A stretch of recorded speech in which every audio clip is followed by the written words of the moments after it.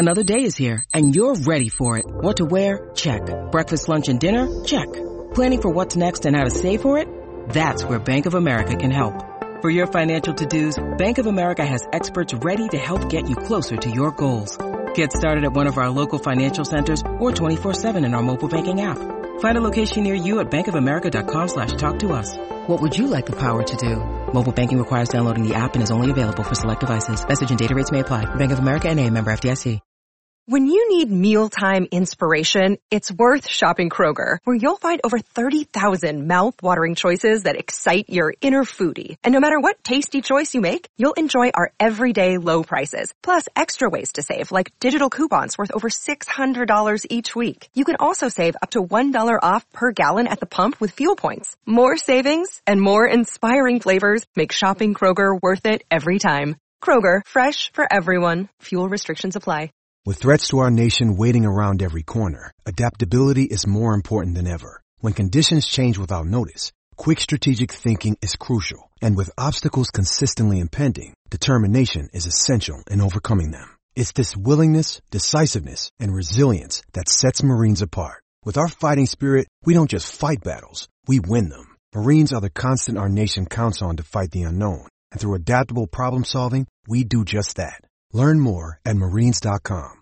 I'm Franny Benali, and you're listening to In That Number. Then they lift one over the top for Danny Ings. He's in the box. Oh, onto his left foot. Brilliant. Oh, it's a fantastic goal from Danny Ings. He's done it again.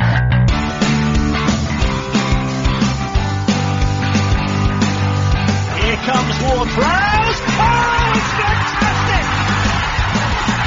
Another moment of genius from James Ward-Prowse to give Southampton the lead. Johnson with the flying forward in the middle. Coming by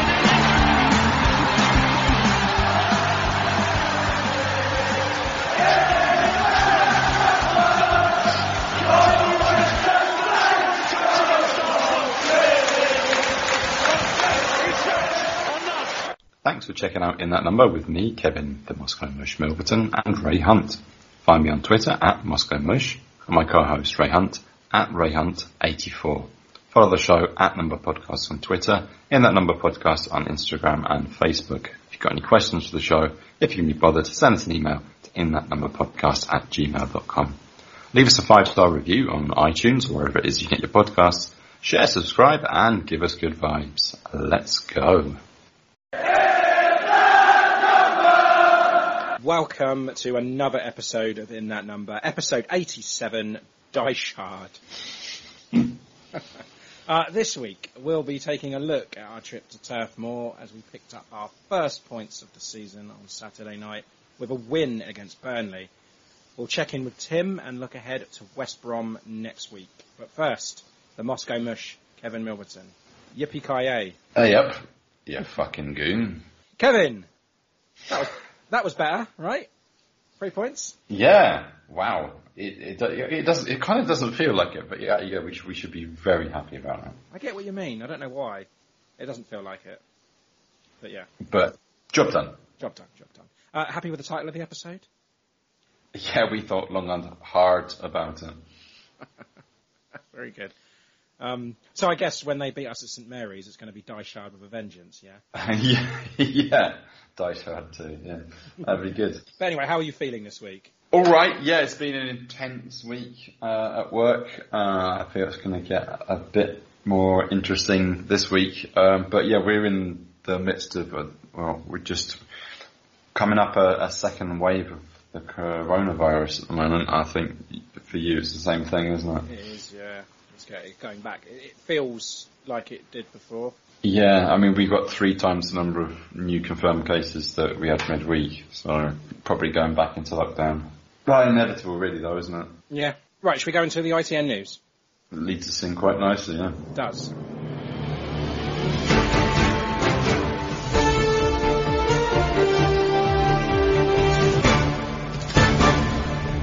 This is ITN, In That Number News. Okay, ITN news then, Kevin. Did you want to start this week? Yeah, I mean, we might as well start with the news about the coronavirus and how it affects football. I mean, the government were looking at allowing a limited number of fans in in October, those plans have been put on hold because of an upsurge in the number of cases. So it's not looking good, is it, mate? No, it's not. I mean, I'd penciled in West Brom will be my first game to go to this season, but you know, yeah, as you say, could be going back into lockdown again, so it's not going to happen. Possibly not until March now. I don't know. I just don't know where we stand now. But yeah, at the end of the day, it needs to be done, and there are more important things than football. Let's just get this eradicated. Yeah, but I mean, you know, you're telling that to the people whose jobs depend on football. Yeah, the lower league teams that are struggling, and yeah, just people who work at the stadia, or rely on the traffic of football fans and that sort of thing. I mean, it's going to be very tough. You're just going to have to find a way of kind of living with it and coming to terms with it. Because I don't imagine the vaccine's going to be coming out anytime soon. No, that's kind of put a downer on the rest of our news items, isn't it? It has, I've been restraining myself from discussing this until we knew more. But I think we should give it a little bit of lip service now. The takeover bid. Where do you stand on this? Joseph de Grosser still in talks to buy Gal's 80% share. Katarina Lipa not selling her 20%. Good. But I was discussing with your affair that maybe we should bring in some Bordeaux fans and get what they, hear what they have to say about him, because they don't seem to be too fond of him. He came in, he got them in debt. And then he fucked off. He tried to buy Newcastle. Now, we'll never know what happens there. And now he's interested in Saints. It looks like it's a passion project of his to be involved in the Premier League. Could this be a case of, be careful what you wish for? We might be better off without him. Yeah, I wanted to say exactly the same thing. I mean, Gal is not perfect. I mean, the kind of Abramoviches of the world are few and far between, there can only be a few clubs that have got sort of benefactors like that are willing to pump money in and not really see it as an investment. And yeah, the rest of the clubs have got sort of somewhere in between. But I mean, Gal isn't treating us as a cash cow or whatever he said, a pig to be fattened. Pig to be fattened. But I mean, is that okay when you look at the alternative? I mean, it's not bad. It's not bad. It's not terrible, is it? No. If you want to look at, I'm going to hark back to what happened with Leeds, when they were a Premier League force, which seems like such a long time ago now. And then what happened when, they plunged into debt, got relegated, and they stayed down there until this year, as you know. But would we be better off just, treading water rather than bringing in players? Saints have never been a club that buys for the sake of it. They have always been, I'd like to think, they've always been in control of their finances. Whenever you think of any teams that seem to be in debt, Saints are never on that. Do we really, really want to be looking at that? Is this something that Lipa needs to be firm on and say, because she can veto this, can't she? She's got power to veto any takeover. Yeah, I mean, with all the questions that were asked over Gal and the fit and proper person test and everything, that doesn't really mean anything, does it? You want someone that's going to be a bit better. Well, yeah, what do you want? Just, yeah. Is there a more conservative approach with this? I mean, a consortium of some kind would be... What, you mean like from the fans, for the fans kind of thing? I mean, that doesn't happen, though. No. I mean, that only happens when clubs are in huge financial difficulty. Or they're in the midst of a takeover that they want to block. But, I mean, do you think our fans have got the resources to go against them? Right, was it 200 million? I could probably put in a couple of quid. I don't know about you. I could cobble together a few hundred, Yeah, so we just need a couple more million people that are willing to do the same thing. It'll be fine. Yeah, come on, listeners. Yeah, I mean, do you think this is going to happen now, or do you wish it will? Where do you stand on it? I'm quite cautious. Yeah, like you said, the Bordeaux fans don't seem too enamoured with him. It's a great idea to get their voices heard on this podcast. We should definitely look into that. Yeah, look into a special or something and get one of them. Maybe in the international break. I'll try and work on that. Yeah, I mean, the trouble is that Gown does seem desperate to sell because I guess his hands has kind of been forced geopolitically. And yeah, we might not end up with the best buyer. We might end up with a fire sale, and that could mean we get an owner that's even worse. So yeah. News that we failed to discuss last week, Kev, because we ran out of time pretty much. Jack Stevens signed a new bumper deal for 4 more years. Big bit of business despite his form of late. He missed only 2 games since last October. That's incredible. Yeah, it's been a mainstay, and his positive players definitely outweighed the negative for him also. But yeah, I'm happy with that. Yeah, definitely. He's a player that should stay there. I mean, we've got him, Bednarek, Vestergaard, Salisu now. I think that's the right number of good options there in defence. So yeah, please. All tied down, all good, good business. That West Brom fixture has been moved from Saturday the 3rd, and it's now Sunday the 4th at 12 p.m. If you didn't already know, fuckers. Yep. Southampton B opened up their EFL trophy campaign against Stevenage. Oh, very cruel late loss. Saw them go down 2-1 in the 91st minute. They actually took the lead through captain Slattery. Stevenage grabbed the equaliser in first half stoppage time. And then that winner in the 91st minute. So yeah, it's just a concentration thing, I guess. It's leaking down from the main team. But Jan Valery handed a start in that one. And of course he was on the bench for the Burnley game. So he's working his way back into the team. That's it, I think, other than jumping on the transfer roundabout. Let's jump.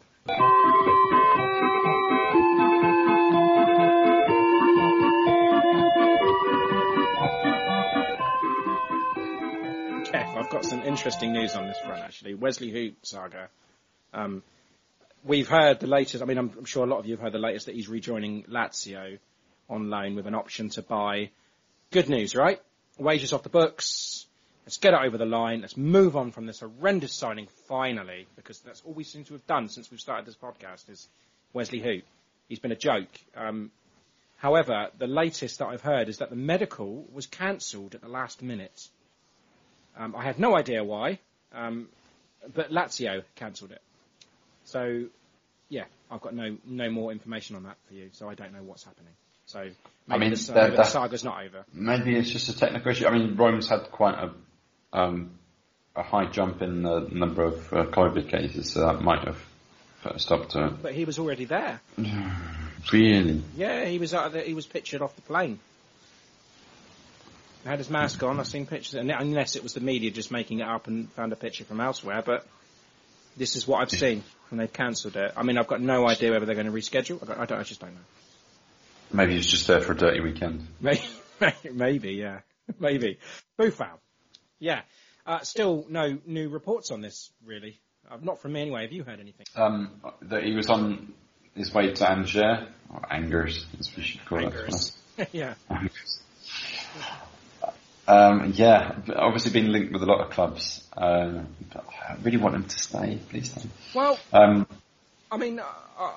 I guess I'd be happy if he stayed, but looking at, playing devil's advocate, if I may, they need him off the books too, right? If he's not playing, and he needs football, get him the football that he deserves, and as long as we can replace him, that can make an impact, I guess. I guess that's it. With 1 year left on his contract as well, don't forget.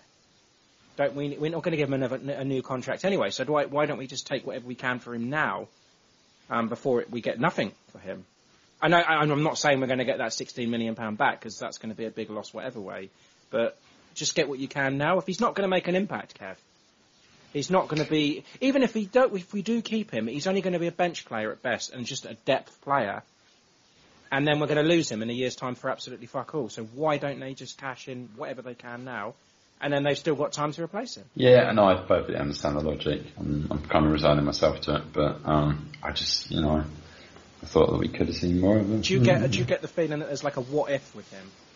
Yeah, like definitely. He's going to go to somewhere else and he's going to be on fire. I don't know. Quite possibly. I hope so. Good luck to him. Because there have been numerous managers. He did have a bit of an attitude problem at first, but he seems to have calmed down a bit under Ralph, and I don't know. There's so much potential there. So much potential. I wish him best of luck if he does come. Yeah, I do. So. Hey. No hard feelings. Yeah. Any more outgoings? Yeah, as we're probably going to mention quite a lot at the moment. Angus Gunn, 3 keepers. He's got to go somewhere. Leeds? Good for him. Good move for him. I think so. Yeah, if he gets some Premiership, get the football under his felt, that'd be brilliant.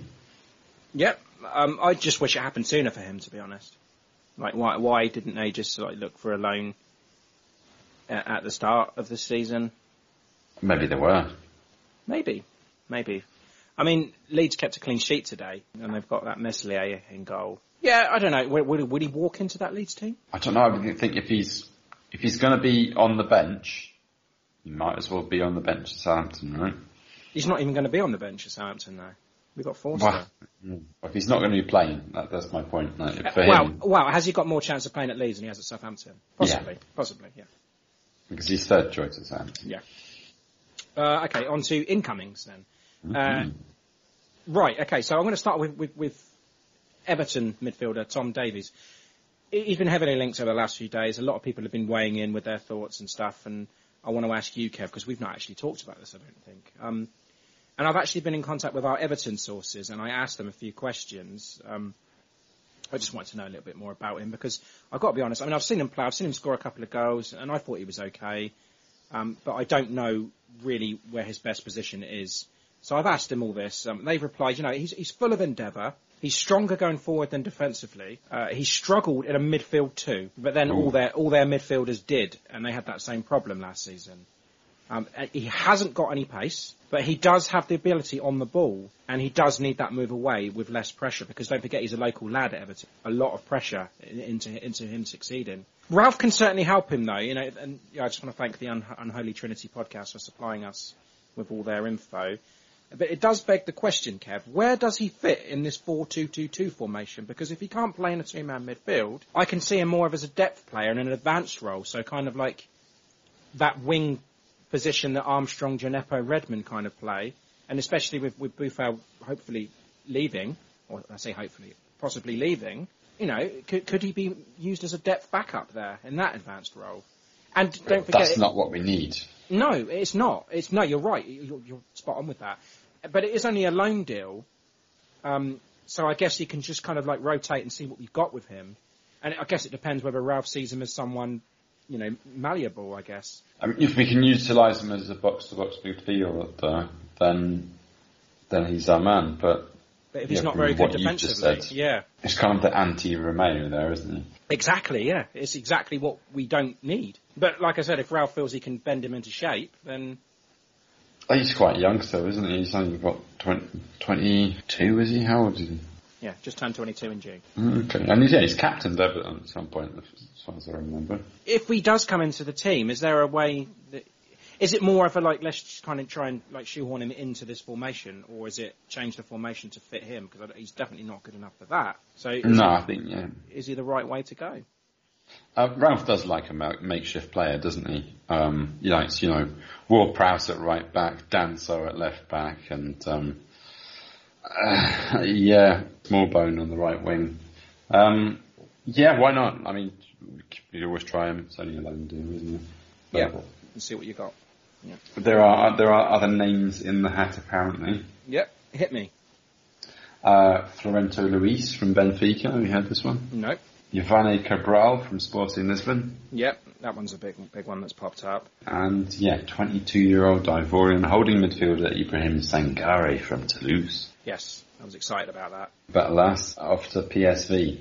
Apparently, yeah. Never mind, made the wrong decision. Yeah, definitely, it's another Weston McKennie. I've heard Ryan Sessegnon as well, from Spurs. Oh, right, okay. I like him. I did like him when he was at Fulham. I liked him. Yeah, I mean, we were linked to him when he was at Fulham, weren't we? But the big one as well was Ruben Loftus-Cheek. Yes. Oh my God, I'd love it if this one happened. Yeah. I mean, apparently he's on $100,000 a week. I can't see Saints paying him 100. Well, they won't pay him $100,000 a week. That's ridiculous. So unless it's a loan move that is heavily subsidised by Chelsea, and if they pay 60% of his wages, which I can't see why they would do that, then Saints are not going to be doing that, I'm afraid. That is not going to happen. So, is there any more fantasy signings, Kev? I mean, you just done it. Ruben Loftus-Cheek. I keep confusing to Callum Hudson-Odoi and Ruben Loftus-Cheek. It's all these double-barrel names. It's just exactly, yeah, English double-barrel. Playing well with Chelsea Walker Peters and James Ward-Prowse, but yeah. Exactly. We could just have a whole double-barrel. I mean, we could sign... the Burnley youth players that are on Yeah. Yeah, was it Driscoll, Glenn and Peacock Farrell? Glenn and Peacock Farrell, yeah. Get them all in. Is there any more incomings that you've heard of? That's it, other than the aforementioned. Yeah. There's some every day, but I mean, apparently Ralph wants 3 more signings. What he wants and what he gets is going to be something different. You know, I want to kick back with Scarlett Johansson tonight, but that ain't going to happen either. So Mrs. happy with that. Right then. Okay. On that note, let's catch up with Tim and chat about that fine win at Turf Moor. Tim, welcome back. How are you this week? Pretty well. Life is good. And a win to chat about today, finally. Absolutely. It's a little surprising. I feel really relieved right now. Yes, not as relieved as Ralph was at full time though. Did you see that? Celebration. He was jumping for joy there. It was great. It's like he won a cup. Yeah. I want to chat to you about the NFL season quickly. Because we were chatting just off air. My Giants still looking for their first win, and we lost Saquon for the season last week with a torn ACL. We lost to your Bears as well. Yeah, that was pretty crazy to think about. Trubisky did everything he could to give you guys the game in the second half. It's just not looking good, is it? It's just, will it ever stop? No, at least you're not a Jets fan, though. That's a good thing. That is true. Tim, do you have a question for us this week? I sure do. The question for today is, would you rather give a presentation in front of 100 people who are watching your every move and actively listening, or a presentation in front of 1,000 people who might be paying attention and don't really care what's going on? Oh, goodness me. I'm not a very good public speaker. I would freeze on both of them, I imagine, but I don't know. Yeah, see, 100 people looking at everything I do, or I don't know. I'm going to go for the 1,000 that not paying attention. I think, am I allowed to be drunk whilst giving this presentation? I didn't preface anything. You could be giving the presentation on the New York Giants or podcasting or whatever. I don't want to do that to anyone. Yeah, I'll take a half-cut Ray in front of 1,000 people that aren't paying attention. It's a bit like my wedding, but no, they were definitely paying attention, and it wasn't 1,000. No, you've got to play to a loving crowd. I don't think that if they're on your side, it's going to be a lot easier than you imagine. 10 times the people, Ray. Is that not going to make you more nervous? Yeah, but I don't know. Yeah, probably. Yeah, I think a small but loving crowd, definitely. Yeah, but you never said about loving. They're going to just critique everything. It's like, would you rather be a legend at Southampton or just sit on the bench at Liverpool? Yeah, I'd rather be a legend. For 10 times the money. I don't know. I'd still take the 1,000 people. It's a good question, but I'll still take the people. I mean, because out of those 1,000 people, probably 100 of them anyway are only going to be paying attention in my head. So yeah, but if they're laughing at your jokes and they're going, "Oh, we love you, Ray. Tell us more about the New York Giants' best season." Yeah, I know. I'm taking the 1,000. What about you, Tim? What would you do? So I was thinking about this, and I had about 2,000, a little over 2,000 people in my high school, and so imagining a high school assembly is essentially how I came up with this. Would you rather? So thinking if you had 1,000 people that just don't really care, a bunch of high school kids looking at you while you're giving a presentation, or if you're up and giving a lecture and you're a professor at all, to 100 people. It always depends on the topic. So if you want to talk about something that you can really know about, if it's something you're just you're talking out of the blue on, I think I'd rather take the 100 people because they're going to be actively listening and caring. So it's actually going to be meaningful. Same as Kev then.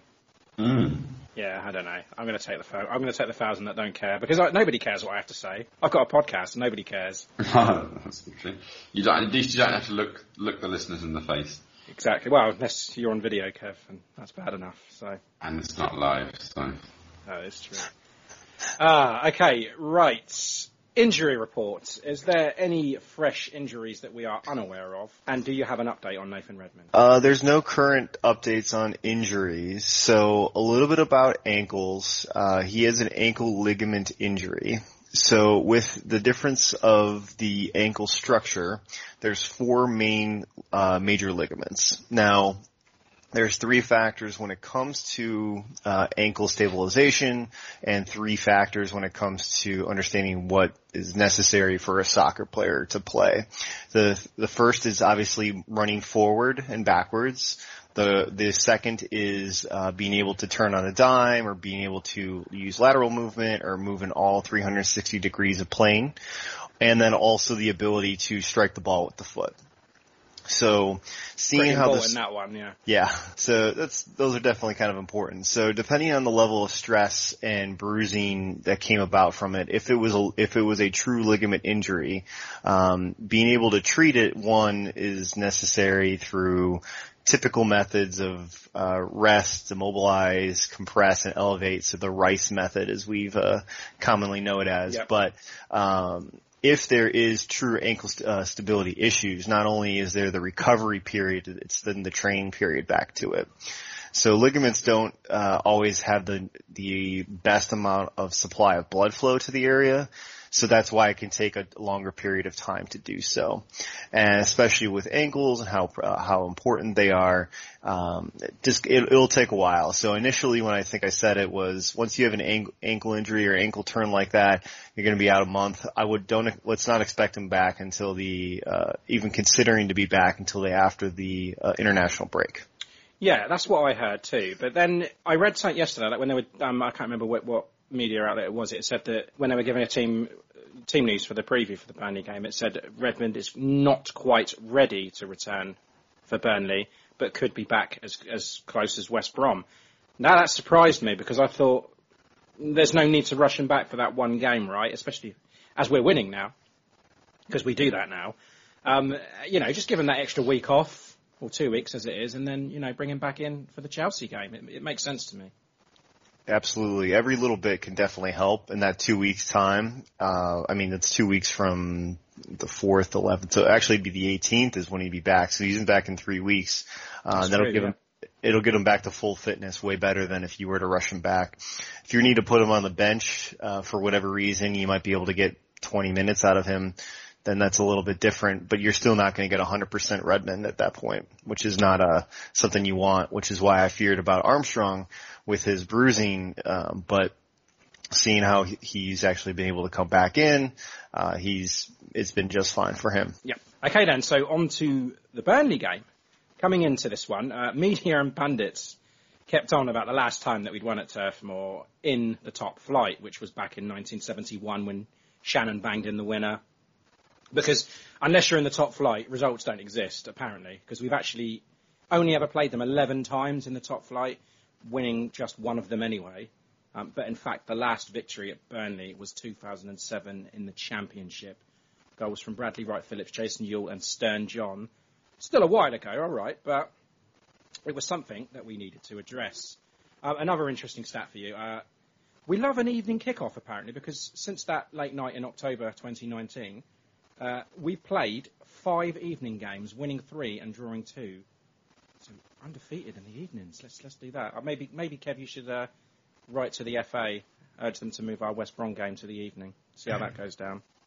Yeah, maybe squeeze some television deal for. You get a lot more US viewers, I guess, if you have a later kickoff, don't you? Absolutely, yeah. So yeah, that's what we should do. There you go. Right. We should write into the FA. Strongly worded email.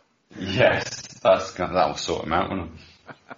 You won't get any US viewers when they're showing the game on Peacock Premium. No. That is. Anyway, okay, so we won 1-0, as you know. A goal from Danny Ings in the 5th minute.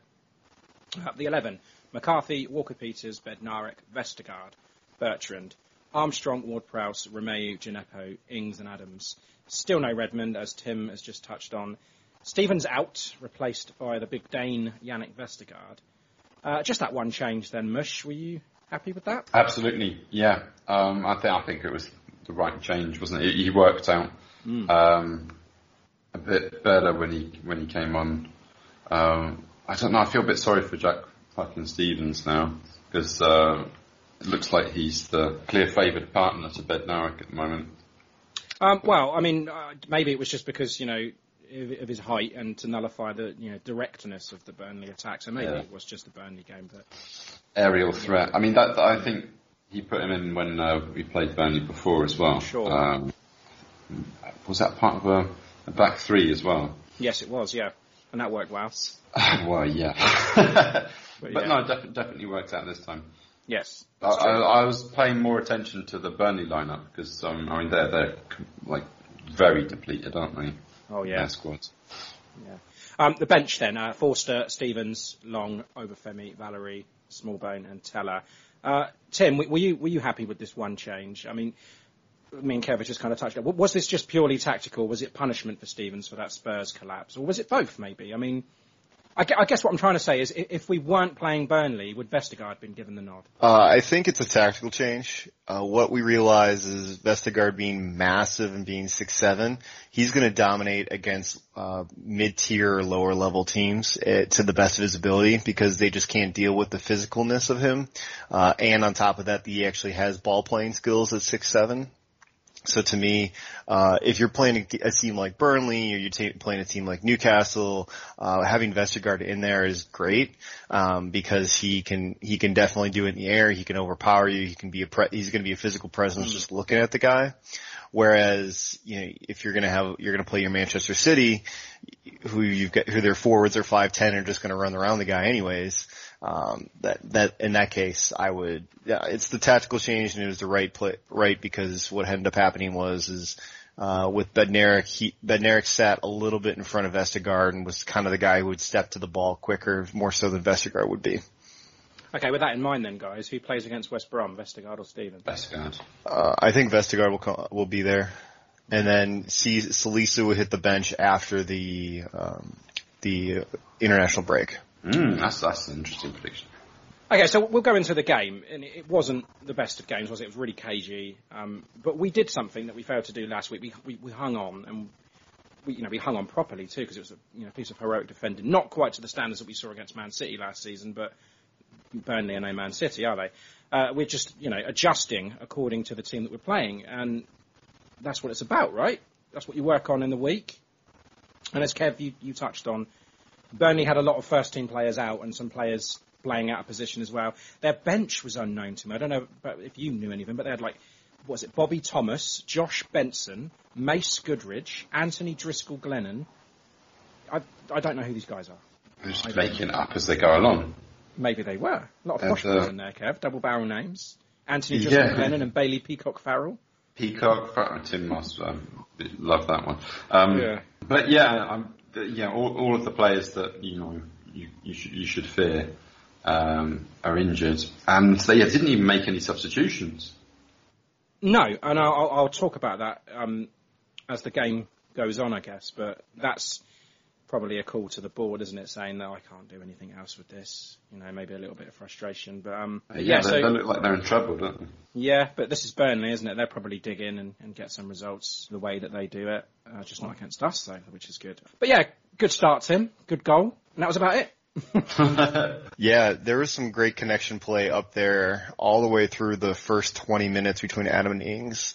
I've got on here obviously the goal, but in the 12th, 13th minute, somewhere in there, Adams Ings had there was a 3-touch or 4-touch play right on the short side of the TV angle, looking at it between in their 18. It was fantastic. Yeah, it was good, and the goal, Kev. Brilliant ball from Kyle Walker-Peters, and Adams as well did fantastically. Probably both of those players did better than Danny for that goal, but Danny's obviously going to get the credit for it because he still put it in the back of the net. Yeah, I mean, as Adams has shown before, it's not that easy to get the ball in the back of the net even from that position. But yeah, Danny doing what he does best. He's great, isn't he? I just love the build up to it. At that point, I was thinking, this is going to be an exciting match. I shouldn't have written it off. Vestergaard and Bednarik and Romeu, they kind of forced a bit of pressure and then led Burnley to, come a little bit forward and expose them. Romeu switching the flanks quite nicely.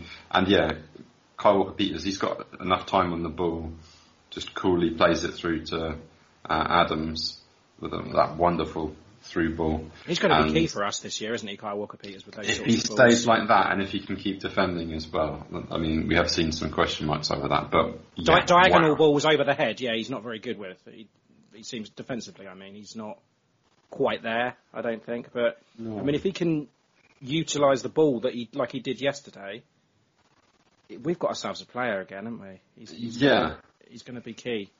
He's got all the makings of a brilliant modern fullback, but with that quick reaction from Adams to what verb can I use? Slot the ball back for Ings. But and just the reaction of the Burnley players. Did they seem to think it was that Ings was offside? Just the way they they're a bit sluggish, I don't know. I mean, everything goes to VAR nowadays, doesn't it? So. Is it just like a hey, hoping that something's happened? No, they just seem to... Maybe you handballed it in the build-up last week and VAR are looking at it today. I don't know. Yeah. But I don't know, this just seemed to... Maybe it's just a general lack of urgency. Yeah, it was early, wasn't it? It was 5 minutes in. Yeah, but I thought then, wow, we're playing the way that we should be playing. Like Tim said, that first 20 minutes, wonderful, wonderful play. And it's just... kind of trailed off after there, and we dug in like we should have done against Spurs. Yes, like I said at the start, this is how you're supposed to defend a lead. Don't play a high line against Son. It's just not going to work. Since the start of last season, Danny scored 25 of our 54 goals. That's 46%. And no player in the Premier League has more goals. So well done, Danny. It's such a unique flick that I haven't seen something like that in a while. Just because the way it's like you scuffed it. He just basically kind of scuffed it a little bit, and he did not want to shoot the shot there. What he wanted to do is he wanted to take a second, he wanted to use that to roll over the top of the ball with his foot and then bring it close and then hit it another time through. So I don't believe that was intended to be a shot, rather that because of the soft touch and the way it hit off of the other guy's foot and then went in, that was it was just a crazy moment. And he'll take it though, because the ball was placed on goal, so he gets the credit for it. He knew exactly where he was going to be during the run. So you can see when KWP plays the ball in, when Che's looking back at the ball, there's the angle on that side of the net. You can see that Ings is hanging off a little bit, obviously closer towards the middle of the field and back further in. So he knows exactly where he's going to be, and he knows that Ings is going to make that run. So that was 100% planned, and that was a great play by Adams. So obviously there's the connection of another one of Walker-Peters' ball through, but then Adams knowing where he's supposed to be at. If we remember the Leicester goal from the 2-1 goal that Ings scored, the ball that Adams played through, he knew exactly where Ings was going to be running. And so he placed the ball in a kind of a very awkward angle too, just similarly like that, where he had to go all the way behind the ball to get it backwards, and just a kind of an awkward angle, but making those runs were fantastic, and props to them. Great goal. Nice split of cohesion from the front too. Looking good. Kevin, Chris Wood. Yeah. The push. Nothing in it? Push? I mean, I think, Bednarek does touch wood. But yeah, I think he's more stroking wood than anything else. Not a penalty at all. He goes down way too easily. Yeah, definitely. He should have been booked for it, to be honest. So why was that not a booking if he's died? We saw that in the Man United game with Brighton when they've gone down looking for a penalty. They've said, no, it's no penalty. So why has that player not been booked? Why are they not being consistent? They're just letting people get away with that now. Yep. Either it's a penalty or it's a cheat. Maybe they know that, VAR is going to look at it anyway if there is an infringement. So what's the point? Well, there's the point of contact. So the ref knows that there is contact between Bednarek and Wood there. But what he doesn't view is that the contact was necessarily causing a foul in that play. So Wood sees that there's a slight bit of contact on his back. He feels the contact, and by nature, uses his body to fall to the ground while he was doing that. And so he was hoping to get the call, but because there is contact, I see why there is no call to it. So, but the ref made the right decision. And I want to be a ref. I want to do it. I would give absolutely fucking nothing. Nobody's getting a penalty unless their leg is hanging off. It's just ridiculous, the amount of diving that goes on in football these days. It's getting worse, and nothing's being done about it. Yeah, they were trying to put a stop to it at the season or two ago. They seem to have just given up. Yeah, exactly. The Chris Wood disallowed goal then. The rule states now that you put your flag up at the end of play, right? Mm-hmm. But they put it up immediately this time. It was the wrong process, but, he was still offside, and it was the correct decision. But what do you think of these delayed flags? I mean, I can see the logic behind it. You don't want to break up the play and then, have a team being denied a goal-scoring opportunity just because the flag's up. But, I mean, if it's a blatant offside, you should be able to stop it.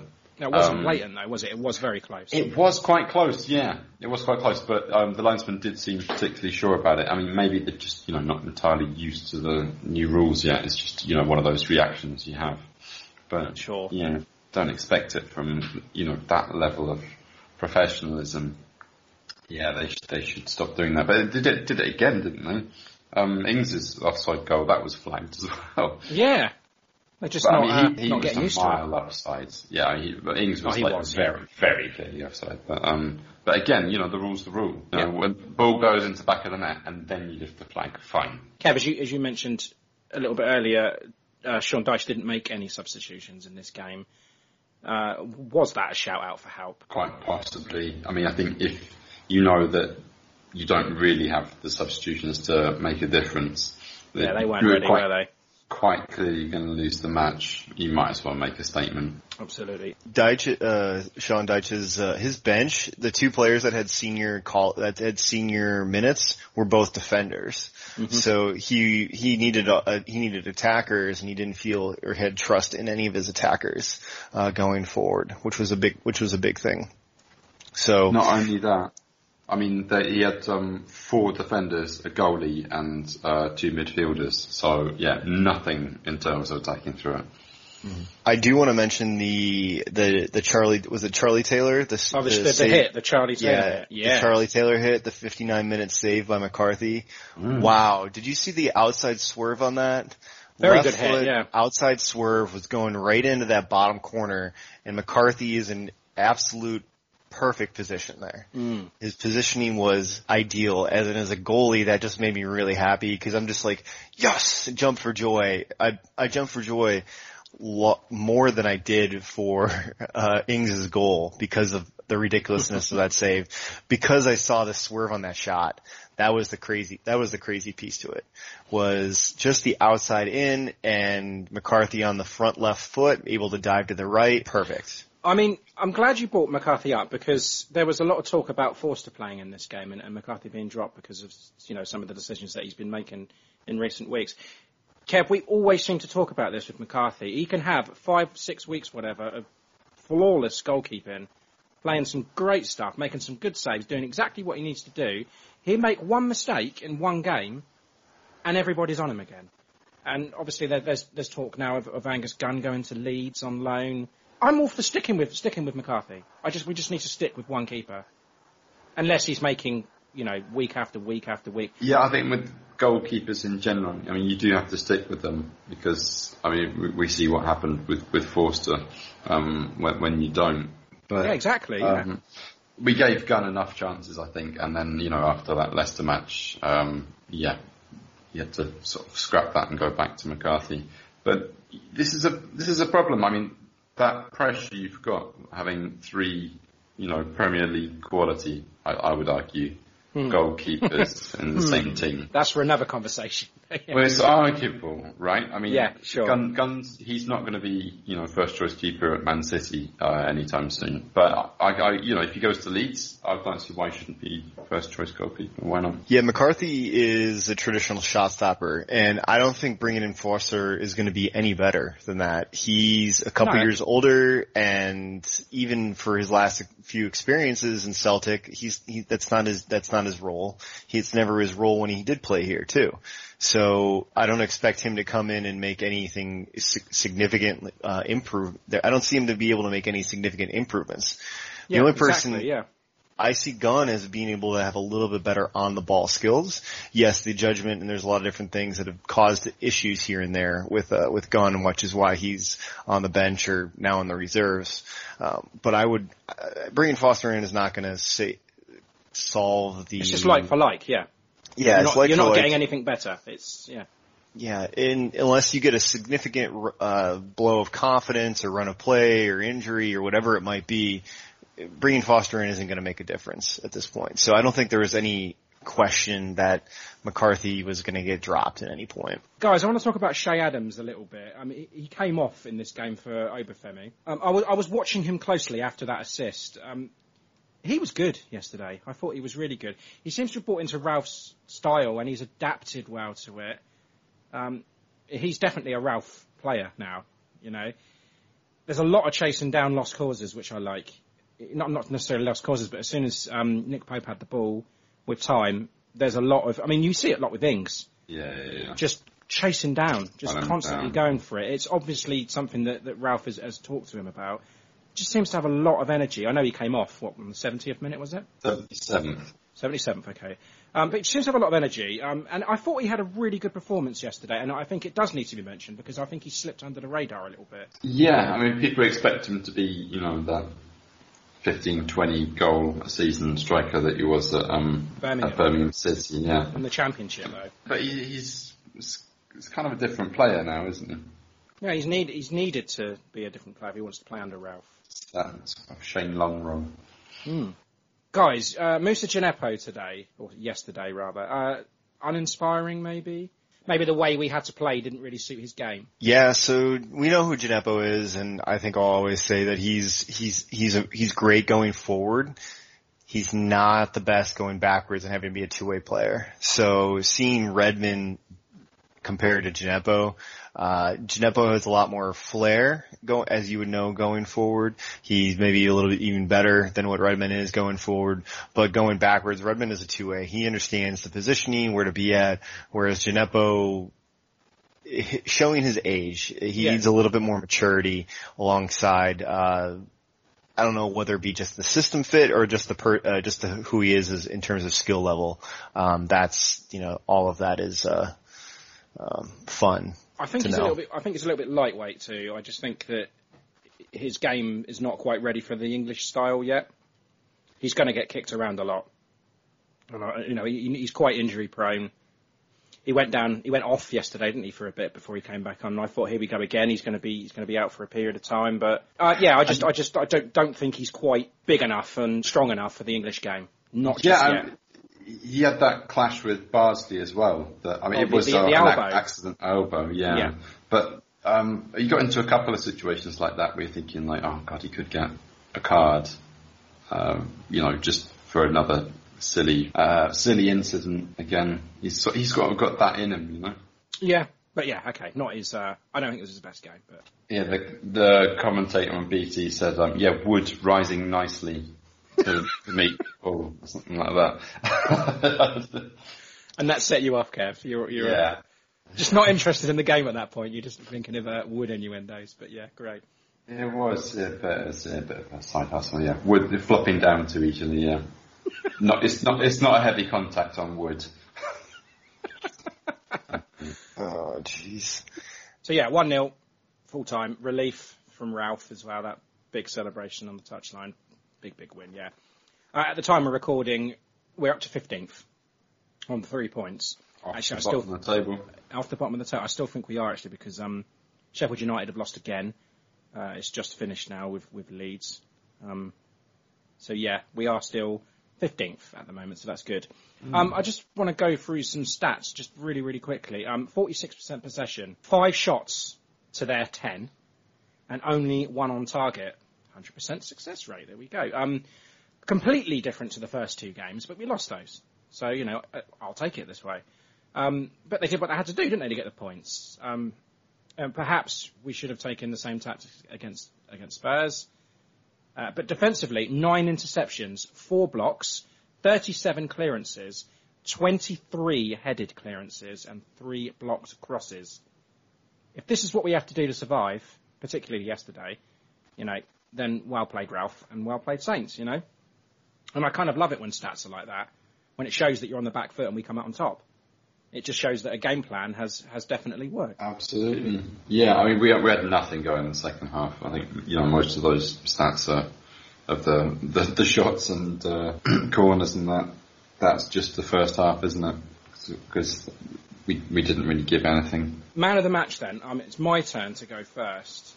I do think it's really easy to give it to Danny Ings for the goal and ultimately the 3 points. I know Sky Sports gave it to Danny Ings. But as I mentioned in the game recap, without the involvement of Kyle Walker-Peters and Shea Adams, that chance wouldn't have happened. And I think of the reasons why we kept a clean sheet, and thus the reason for winning this game for me is the great effort defensively. So it pleases me to say that I think Yannick Vestergaard will get it for me. Because, he came in for one reason and he did that brilliantly. 13 clearances, he didn't lose the ball. He dealt with the Burnley attack quickly and efficiently. 10 aerial duels won. Fantastic. That's his job. He's done it. And I think looking at the stats, Bednarek is equally as effective in terms of aerial duels, blocking, and passes, etc. But I think Vestergaard coming in for Stevens, he must be quite low on confidence, but that will swing it for me. So Vestergaard for me. I 100% agree. Vestergaard is definitely going to get it with a second, I guess that's for the KWP as well for my second choice, just because of that ball through, making the runs. He's fit into the system extremely well. Super happy, but Vestergaard came in for the tactical change, did an amazing job with controlling the air, controlling the situation. So many different headers going on. I've got one in the 20th minute where he looks just menacing in the air, and I still really miss that I want him to have that Thor hair because I think he look even more scary, but now he's got a nice, I was gutted about that. I'm upset because he looks so menacing, and he's got that, we all remember that picture when he scored the goal after the Manchester United game where he's just jumping and screaming, and his hair is flowing. I'm like, all he needs is a hammer and he can just crush everybody when it comes to it all. It looks like Noah Syndergaard. Yes, exactly. Mets pitcher, Noah Syndergaard. But Noah's he's got some curly hair though. Vestergaard's just got straight, long hair. I don't know. Either way, great job. Great play to Ralph to bring Vestergaard in. I think he'll also be effective and still play the same against West Brom. Seeing that, I can't remember the rest of the schedule off the top of my head, but West Brom is next and then Chelsea after the break. Yeah, Chelsea, on the other hand, we'll see about that. 6 at the back. Yeah. Reading do that once, didn't they? Yeah. So yeah, Vestergaard gets man of the match for me, and Tim for used to having great hair. So Kev, pressure. I must have changed my mind about 20 times up to now. Did it have anything to do with Vestergaard's hair, though? Possibly. Yeah, I mean, I'm in the position that you've already both given it to Vestergaard, so I'm going to have to go for somebody different. And the way we were talking up Maka, especially after the last few games that he's had, he's not been good. He did look good today. But I've chosen to go with the other half of the centre-back pairing with Jan Bednarek. Because, he wasn't brilliant against Tottenham. He hasn't been brilliant this season, has he? No, I think I was bigging him up at the start of the season, saying how great he is, and he's so underrated, and this season he's been poor. But yesterday he was great, I agree. To West Brom, then, we go next week. Well, I say we go, we're at home. No disrespect to the Baggies, but this has got to be one that we look at and we expect to win. Anything less than 3 points will be probably a total failure. Already favourites to go down before a ball had been kicked at the start of the season. They conceded 5 goals in their loss to Everton, 3 at home to Leicester at the start. Like a rough start to the Premier League life, and it is going to be a struggle for them. And yesterday we saw 3-0 up at half-time against Chelsea, and they blew it big time. Mm-hmm. In the 3 games that they've played so far, Bilic has set them up with 5 at the back, and I don't see anything changing for next week. Charlie Austin still hasn't got any minutes, not included at all in the Everton game or yesterday. Does this mean, Kevin, that Charlie Austin's going to start and score against us? He's going to get a hat-trick, mate. Guarantee it. Probably not. I mean, I don't know. Maybe he's going to put him on the bench or in the squad. Maybe he thinks there's some value in returning to his former club. He's got a point to prove or something. That worries me. I somehow doubt it. It worries me. Somehow doubt it. One thing I will say is that you underestimate them and they will score on you, because they have done that. Even in that big loss against Everton, they still managed to score twice. They scored 3 against Chelsea in 45 minutes. That's no mean feat. It isn't. No, and all right, we certainly don't have the quality like Leicester to come back from 3-0 down. So if they do, it is important that we do start well against them and we don't let them score, but we also know they can let goals in. With that in mind, what do you reckon about this one then, Tim? We got to win. Like, that's what separates being a good team from a mid-table team to a team that's gonna be able to reach and potentially get to Europe, is to beat the teams that we're supposed to play, or that we're supposed to beat. So West Brom, if we don't go out there and win by 2 goals, you're right. It's not a good thing. We want to be able to make sure that we can do it, and we need to be able to play well too. We need to get that fitness up, and we need to show that we can get a good rhythm going into the after the international break and continue on. And it's a home as well. Does that have any impact? No, not really. I know we talk about our previous poor home form last year, but without fans, I think that takes away from the takes away from the avenue of what should be a home versus away. The biggest pressure for players is to play in front of the fans that really care about, and you can see that or hear that throughout any lineage of soccer players talking. The best one I could think of is Sunderland Until I Die, where they're talking about how the scariest thing is not it's not just performing, but performing in people that really truly care about and putting their hard-earned resources into it.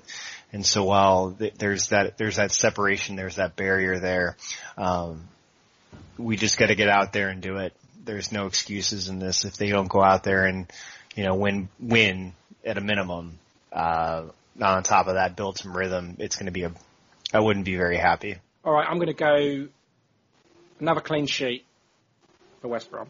No, I'm going to go 2-0. 2-0 Saints. 2-0 Saints? 2-0 Saints. 3-2. Wow. I'd say 3-2 Saints. I think there's going to be a few goals there. The goals don't stop coming. And Tim, what about you? What are you going for? 3-1 win. Okay. Got a question from Alex on our Discord that I thought we would include Tim in. He says, are we the new United of the bottom half with all the transfer rumours and no action? No, I'm going to go with that they are trying to be very appropriate with their finances and seeing the money out versus the money in. I think it's only like a couple $1 million that they spent more. So to me, I think that's what their play is. I don't think that we are all talk and no action. We'll never be on the level where we have the Glazers have a debt-based takeover that is ridiculous within itself. And I'll recommend HITC 7's their video just a couple days ago on the amount of money or why it doesn't seem like they don't have money at Manchester United. We're nowhere near that level. I will never want to consider us a part of Manchester United, and I don't think that we're all talk and no action, because I think at every point in time, leading up to the transfer window, everyone's going to have some kind of talk of some type of rumors that we're going to sign some people, unless you're Burnley, which then you're not going to get any players. But everybody else is definitely, there's some sort of rumors that they may or may not get somebody in, and half the people will and half the people won't, and unless you're Burnley, of course. Okay. I'd just say wait until the transfer window closes, and then we can talk. Yeah. Okay, that's fine. We've got a couple of weeks now. We do. And he's asked, is Djenepo a starter after that performance? I mean, we're assuming probably that Redmond is not going to be fit again, as Tim had already alluded to. So, if it's not him, then who, I guess? It's a very good question.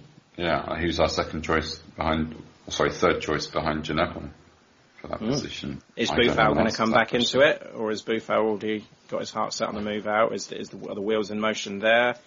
I mean, yeah, I think he's got to be a starter for lack of options, unless you want to play Smallbone out there. Yeesh, yeah, which is probably what he's going to end up doing, or Teller. Yeah. He likes Teller, doesn't he? He's bringing him on quite a lot. He's introducing him a lot this year. Tim, thanks again for your shift, and we'll speak to you next week. Thank you very much. It's been an absolute pleasure. We've ground out a victory here. Hi, I'm Matt Letitia, and thank you for listening to In That Number. Welcome to the Extra Time segment.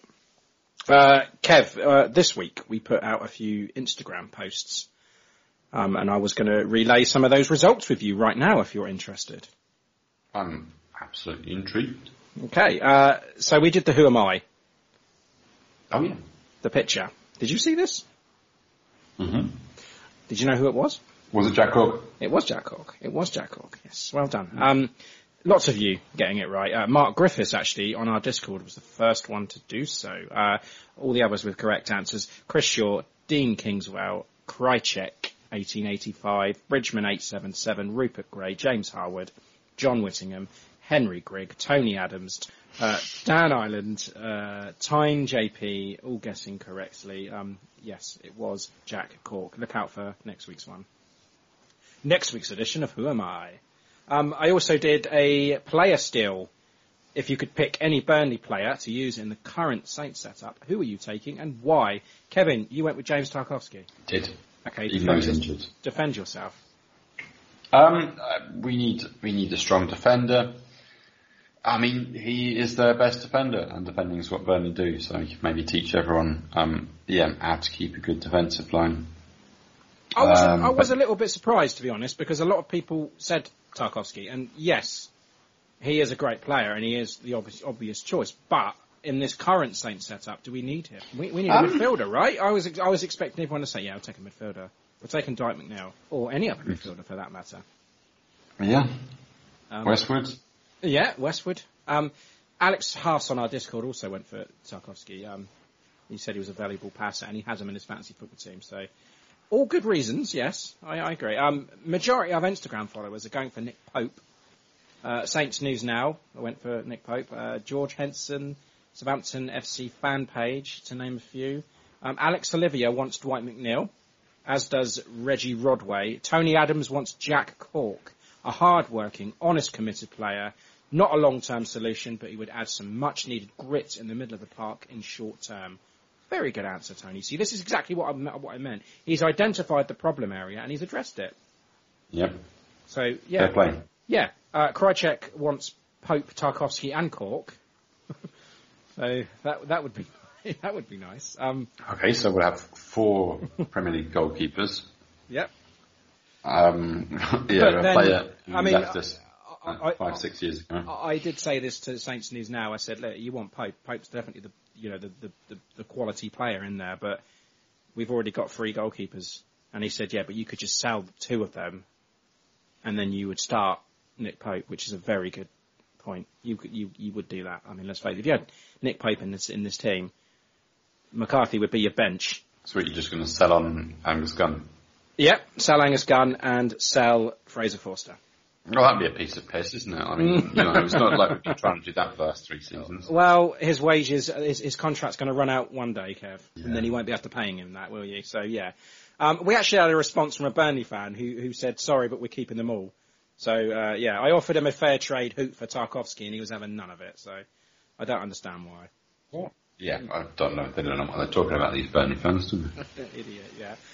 Anyway, so we'll do that player steal again next week for West Brom. That'll be interesting. I don't think I'll put Charlie Austin in there.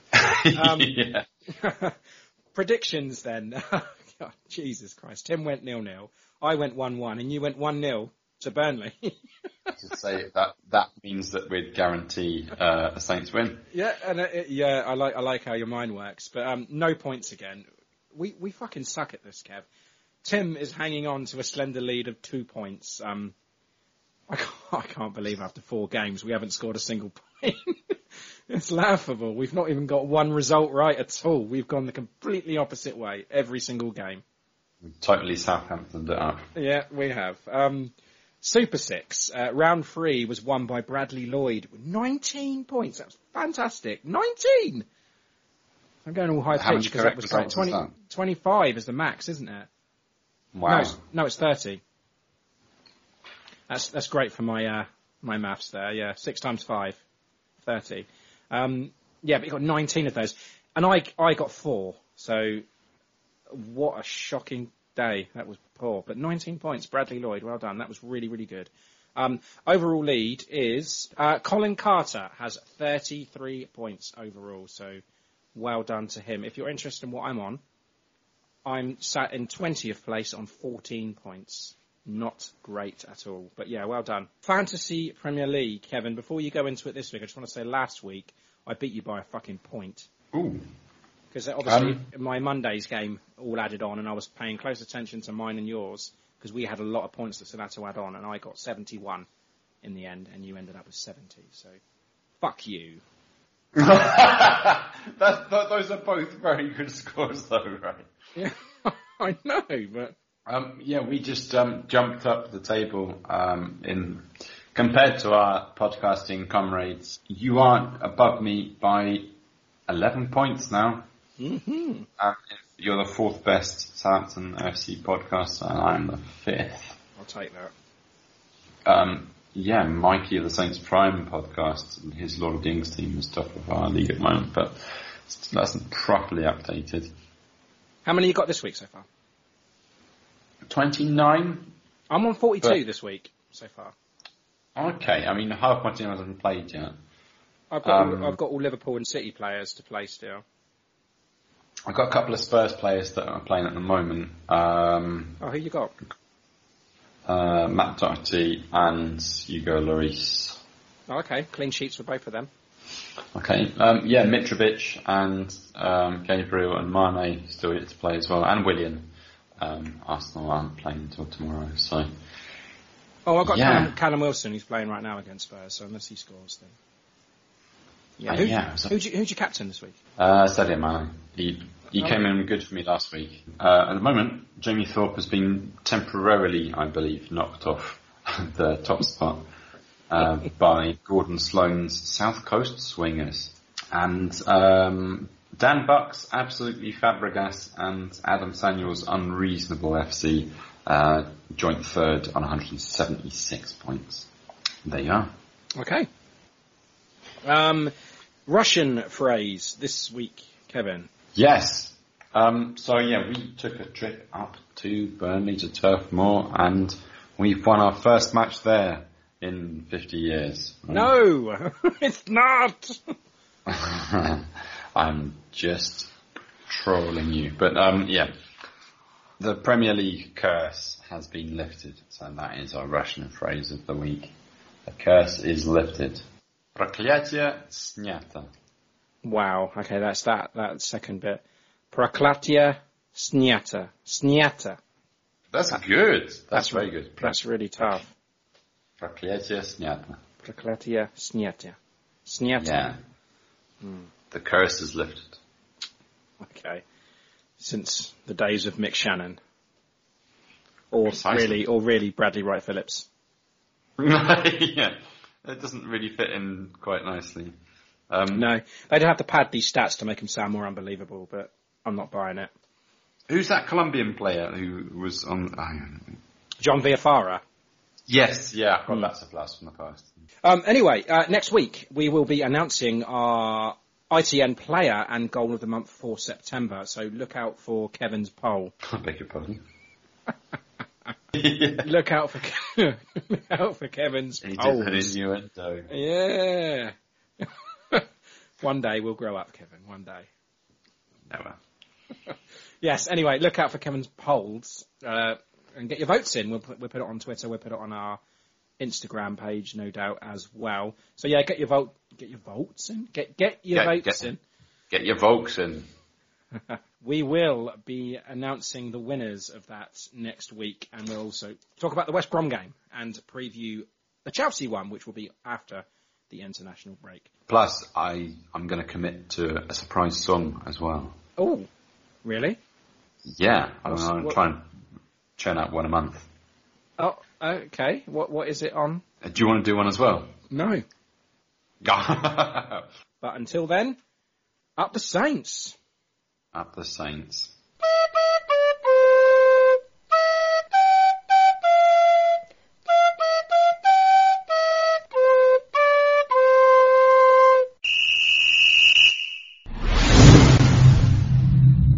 You are the weakest link. Now fuck off. Sports Social Podcast Network.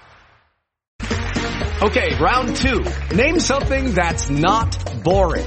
A laundry? Ooh, a book club. Computer solitaire, huh? Ah, sorry, we were looking for Chumba Casino. That's right, ChumbaCasino.com has over 100 casino-style games. Join today and play for free for your chance to redeem some serious prizes. ChumbaCasino.com. No purchase necessary. Void where prohibited by law. 18+ terms and conditions apply. See website for details.